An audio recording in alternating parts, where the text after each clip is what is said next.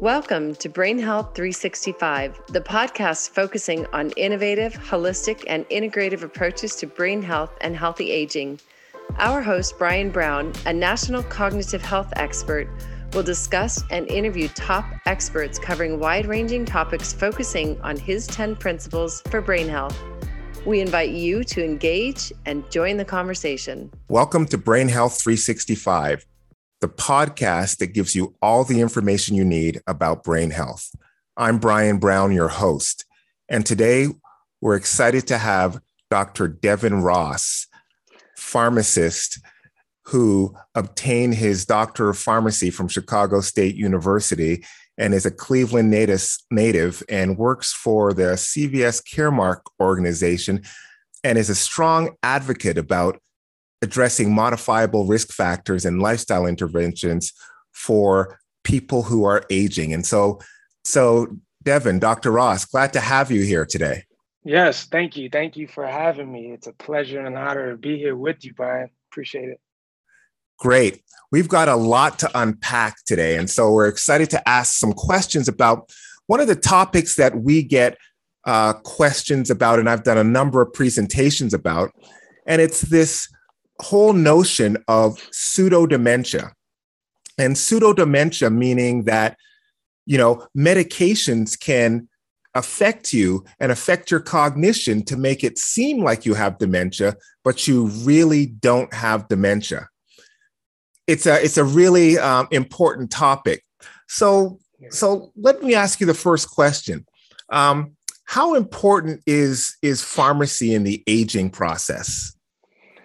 Now, pharmacy and pharmacists are essential, absolutely essential to the aging process. I mean, with the population getting older and our elderly population growing at an exponential rate, it really puts pharmacists at the forefront of managing these medications for these patients. I mean, a lot of the patients are visiting the pharmacy. The majority of I would say my patients visit the pharmacy at least once or twice a week. Which puts me, as well as other pharmacists, in a critical role simply because of how accessible we are. I mean, how many professionals can you just kind of just walk up to and ask a question and get an answer like that, or at least be guided in some sort? So the accessibility of pharmacists is essential to managing our elderly and geriatric population, as well as them relying on us heavily on that, because we have to communicate these answers to these solutions to their questions in a way that they understand and minimizes their confusion, as well as maximizes their outcomes. That's a great point. One, the accessibility, that pharmacists are in place to be accessible. More so than even folks, family doctors and others that you have to make these appointments for, and there's an arduous process. The accessibility is critical. And what you said earlier, aging is a difficult process. And there's a lot of people who, because we know that as you age, on average, people have 3 chronic conditions, which are typically managed, simultaneously. And they're going to 3 different physicians to get 3 different medications. And right. There's really a lack of consolidation. So you become that entry point to help consolidate the process of managing all of these chronic illnesses. Absolutely. Absolutely. Yeah. When as you said, you nailed it. When these patients age, right, they may acquire various conditions, which then may cause them to see various practitioners that specialize in those conditions, which then where prescriptions and treatment plans are then processed for these patients. And that's where we step in as the medication expert to really make sense of these treatment plans that these practitioners want, and basically to make not only the patient more comfortable, but their family members as well, That's great. It's such an important role in the continuum of health. Now, a lot of people always dismiss pharmacists as just, okay, I'm getting medications regular prescription medication filled there. But I also know that your value exceeds that because of the fact that you look to really reconcile not just the prescription medications, but all of the over-the-counter medications and all of the supplements that really have an effect on people. And you're the only one that sometimes typically knows that people are on over-the-counter medication and supplements as well. So how do you make it part of your practice that you kind of draw this information out of people so that you can then make the best decisions as you guide them for their therapy treatments? So the difficult part as a pharmacist is that I can't ask the questions for my patients. I can just answer them. So if they don't necessarily tell me, I have to dive in and get the answers myself. So when I'm dispensing these medications, I do the best that I can to try to acquire if they're, taking any other medications at other pharmacies or any OTC products. And that's really done at the counseling session.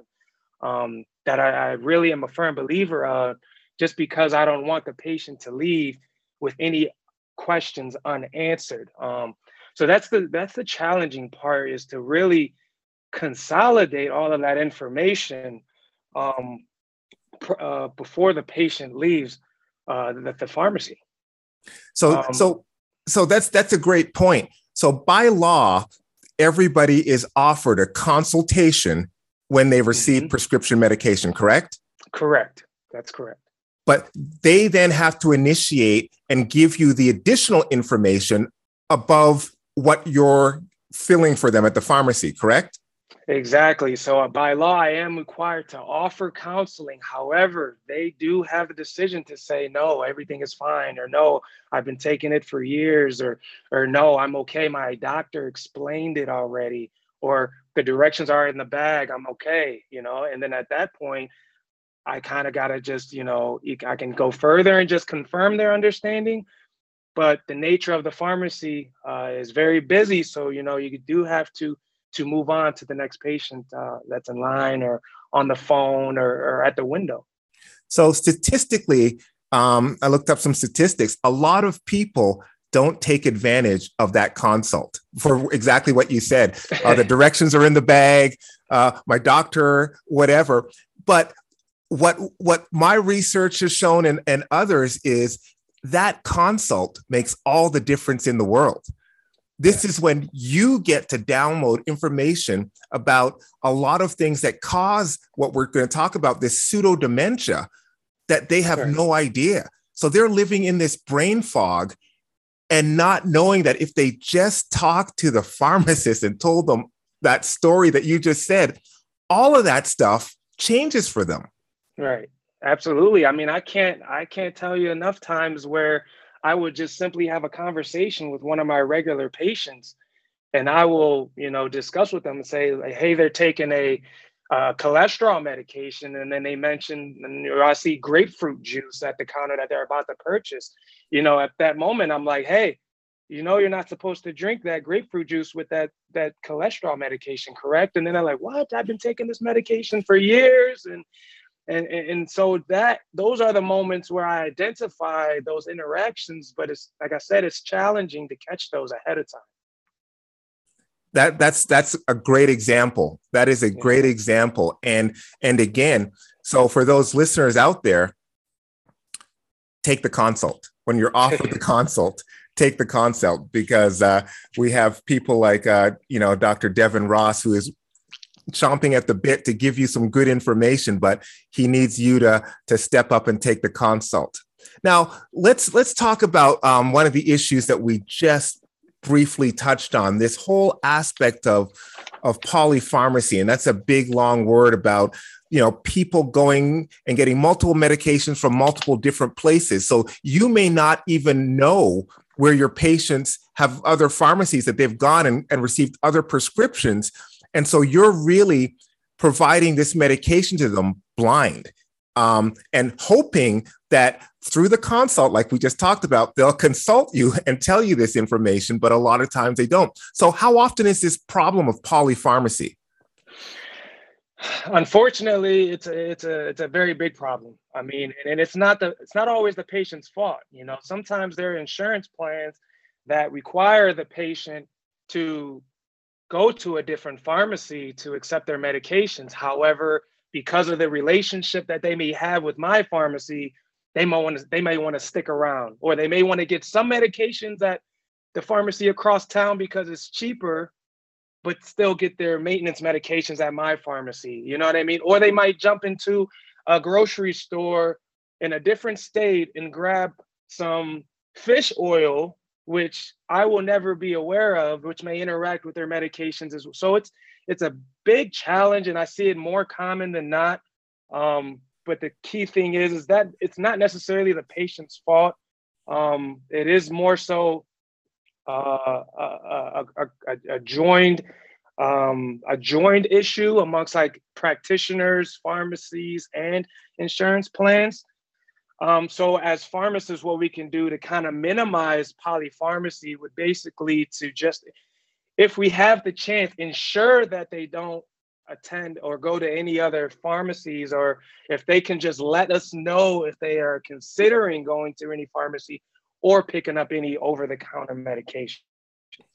Yeah, that would specifically older people with a lot of chronic conditions and then getting more medications. That's a must that needs to happen for overall quality of life and medical outcomes. And we have to do a good job, all of us professionals, healthcare professionals, in educating our aging population that this is a standard practice that they need to adhere to in terms of typically, if you can, one pharmacy, have a relationship with your pharmacist, disclose all of your medications as a best practice so that they can get the right and the best healthcare that they can delivered to them.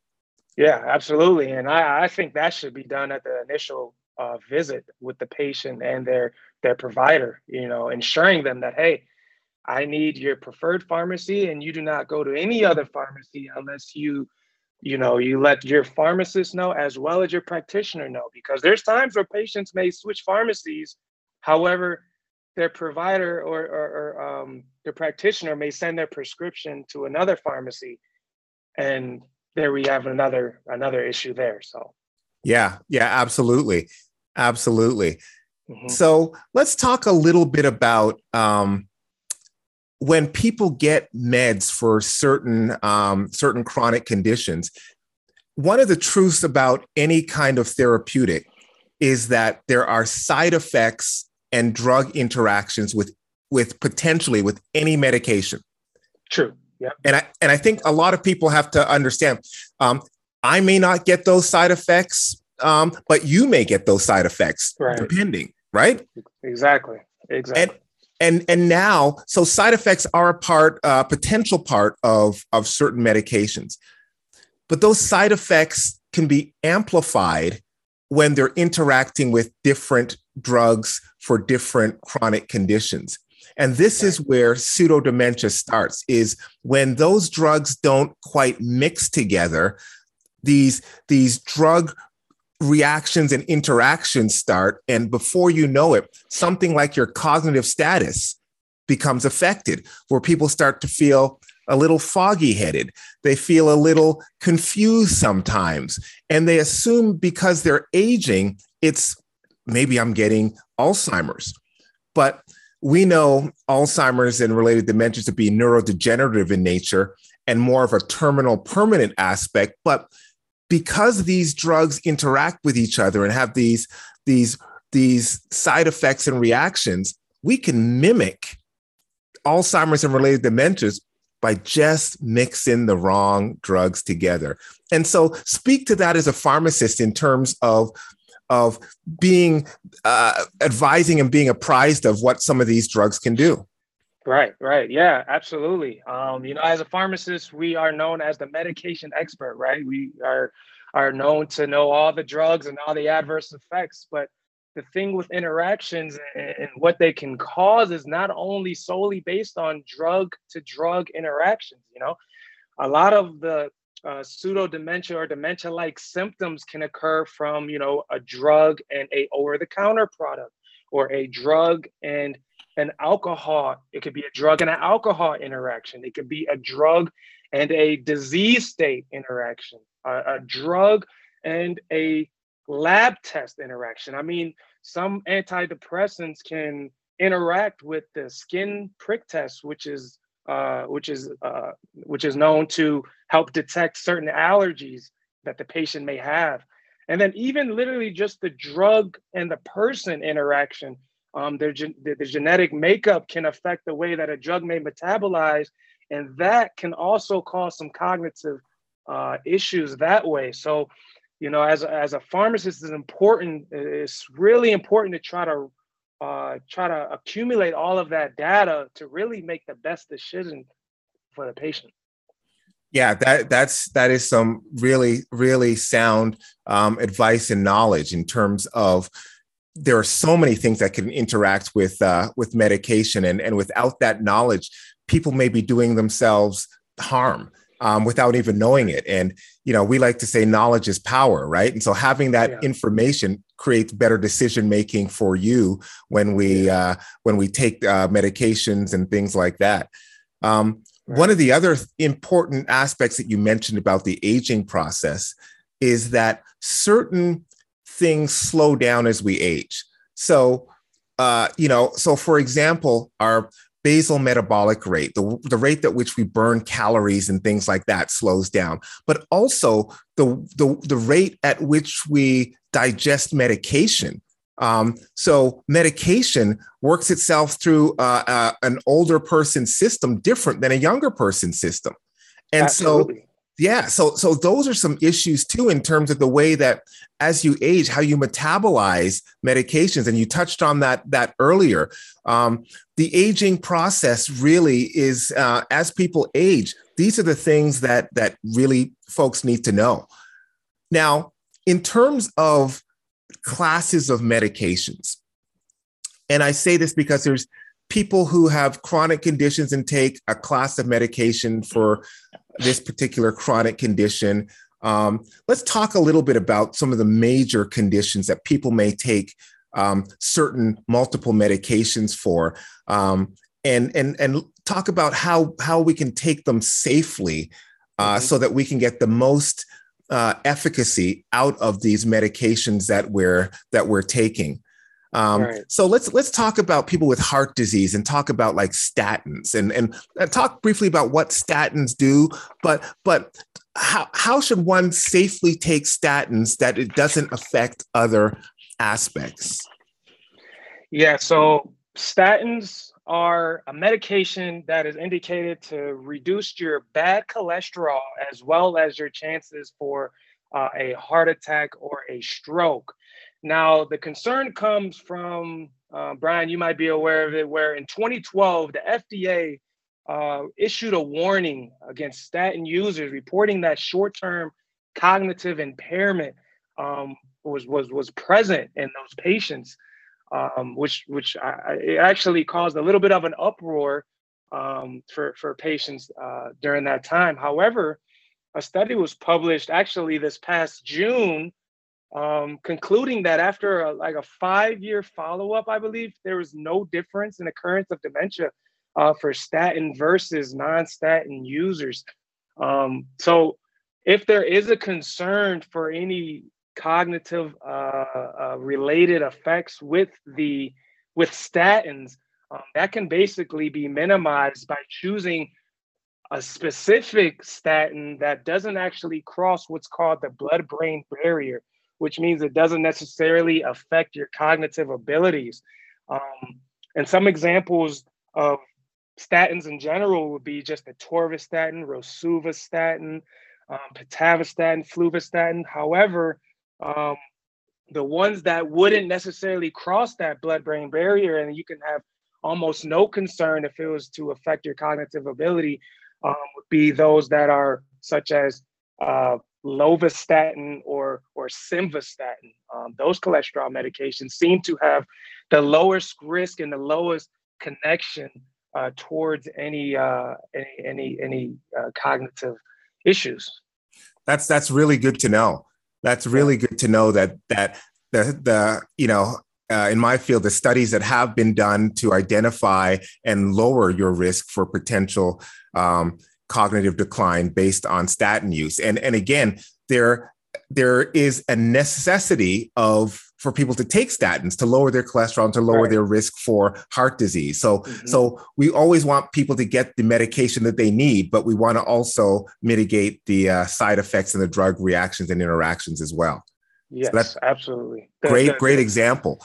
Now, how about things like we see a lot of antidepressants? There's a lot of mental health issues out there, which people always need to get addressed because mental health issues can lead into a lot of other things. And so there's a lot of drugs that are prescribed for people's mental health.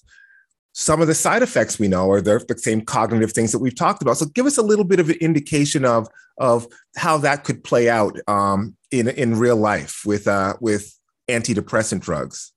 Right. Yeah. So antidepressant drugs, there's a large class of them. They are stratified by the way that they work. There's some that are more common than others. For example, so there's an antidepressant class called the tricyclic acid. These would include like amitriptyline and nortriptyline. They've fallen out of favor to treat depression, so to speak, more so for nerve pain, most commonly used for nerve pain. However, despite how common I see that dispensed in my pharmacy, it still has a high level of cognitive effects. I mean, it's highly sedating, right? It's actually on the list of medications that shouldn't be given or actually used with caution in our geriatric patients. It also can cause what's called orthostatic hypotension. Basically, when you go from a sitting position to a standing position, their blood pressure may drop temporarily, causing a little bit of dizziness, increasing their fall risk. And then a lot of drugs also have the anticholinergic effect, which basically blocks a neurotransmitter called acetylcholine, which is responsible for learning and memory, right? And the rest of the body, it helps stimulates muscle contractions. But when it blocks that in turn can also cause some cognitive effects. However, I feel like practitioners neglect to really focus on that because they believe that the bigger issue is their depressive state, right? Their lack of interest, their lack of appetite, their desire not to do anything, their increase in fatigue. They want to attack that issue, but not really consider the issue of what that can cause long term. So it gets a little bit tricky sometimes, but I do like what you said earlier, that we do know in an elderly cohort or an elderly population that it can and does affect cognition. And so workarounds, and this is where you come in to say, hey, maybe we can accomplish this with a different type of drug that doesn't have the cognitive effects, that still will give you the mental health support that you need. And as a valuable member of the healthcare team, this is where people see you as at the end of it, but you really need to be included throughout the whole process so that you can counsel patients to go back to their practitioners or even call their practitioners and say, can we use a different drug to accomplish this? Right, absolutely. And then, myself being a pharmacist, many may believe that I am a drug advocate. But as you mentioned in the beginning, I am an advocate for modifying lifestyles and basically making adjustments that can tackle the issue at the root, right? Versus treating the issue after it has developed. And one of those things would be what's called cognitive behavioral therapy. Now, there's no medications involved in that, right? However, it's basically a therapy session where a therapist uses a structured process, right, with their clients to help them become aware of any negative or inaccurate thinking patterns that can basically allow them to cope and respond to them in a more effective manner. So my role would be highly devoted to advocating that versus another medication, unless that option has been exhausted, then we can kind of further investigate. I think you've just put a lot of people at ease by saying that, because really therapeutics in terms of a medication side shouldn't always be the first thing looked at. We should be able to look at preventative therapies and other therapies before we go into some of the hardcore things that we do. So it's really refreshing hearing you as a pharmacist advocating for other things other than hard medicines. Yeah, absolutely. And Brian, exercise and meditation, those two alone are guaranteed to improve your mood at some point, at least in the day, and if you consistently, stay with those, I mean, what is an antidepressant when you have those, right? Yeah, that's exactly it. That's it. You're speaking my language in terms of all of the mitigating factors for reducing your risk for Alzheimer's and related dementias. Yeah. Now, there's a specific aspect that I want to cover as we wind down here, and it's this.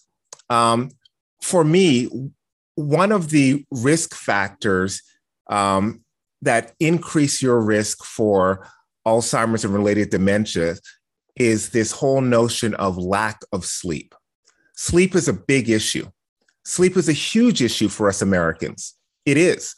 So much so that we know that it's a big risk factor, like I said. But secondly, people then say, well, what do I have to do? They go to their doctor. What do I do to get better sleep? And this is where practitioners then start to prescribe sleeping aids. And we know that a lot of the sleeping aids that are prescribed are counterintuitive to cognitive status. So it's this chicken and egg thing. We know that they need sleep because of, sleep is where beta amyloid gets cleared out of the brain, and sleep that promotes, all sorts of cellular recovery and everything like that. It's essential to us to survive and to thrive.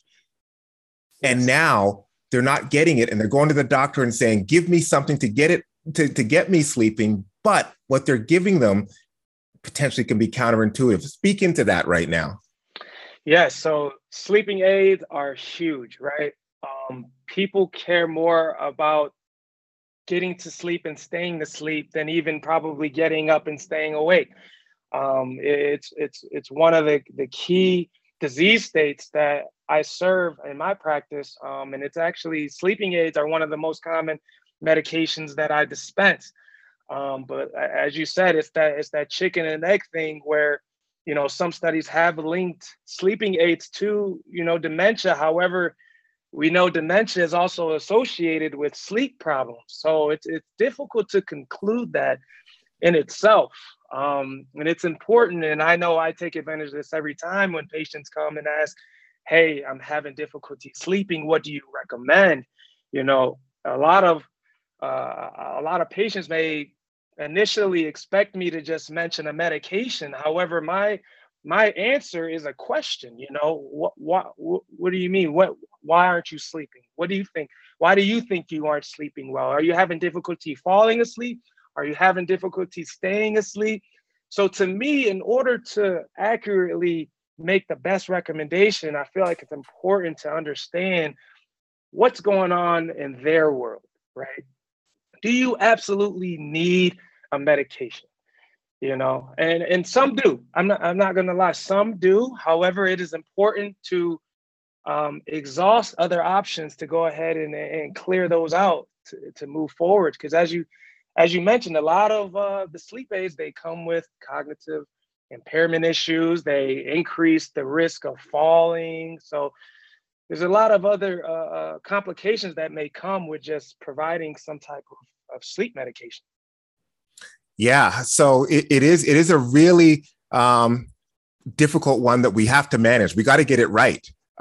Like you said, all of the risk factors that come into play when you don't get good sleep and then some of the side effects with some of the sleeping medications that can keep you groggy during the day, increase your risk for falls, all of those things. And it's really this delicate one. And it was interesting to hear you just say that some of the most common pills that you dispense are for sleeping because we know how important it is.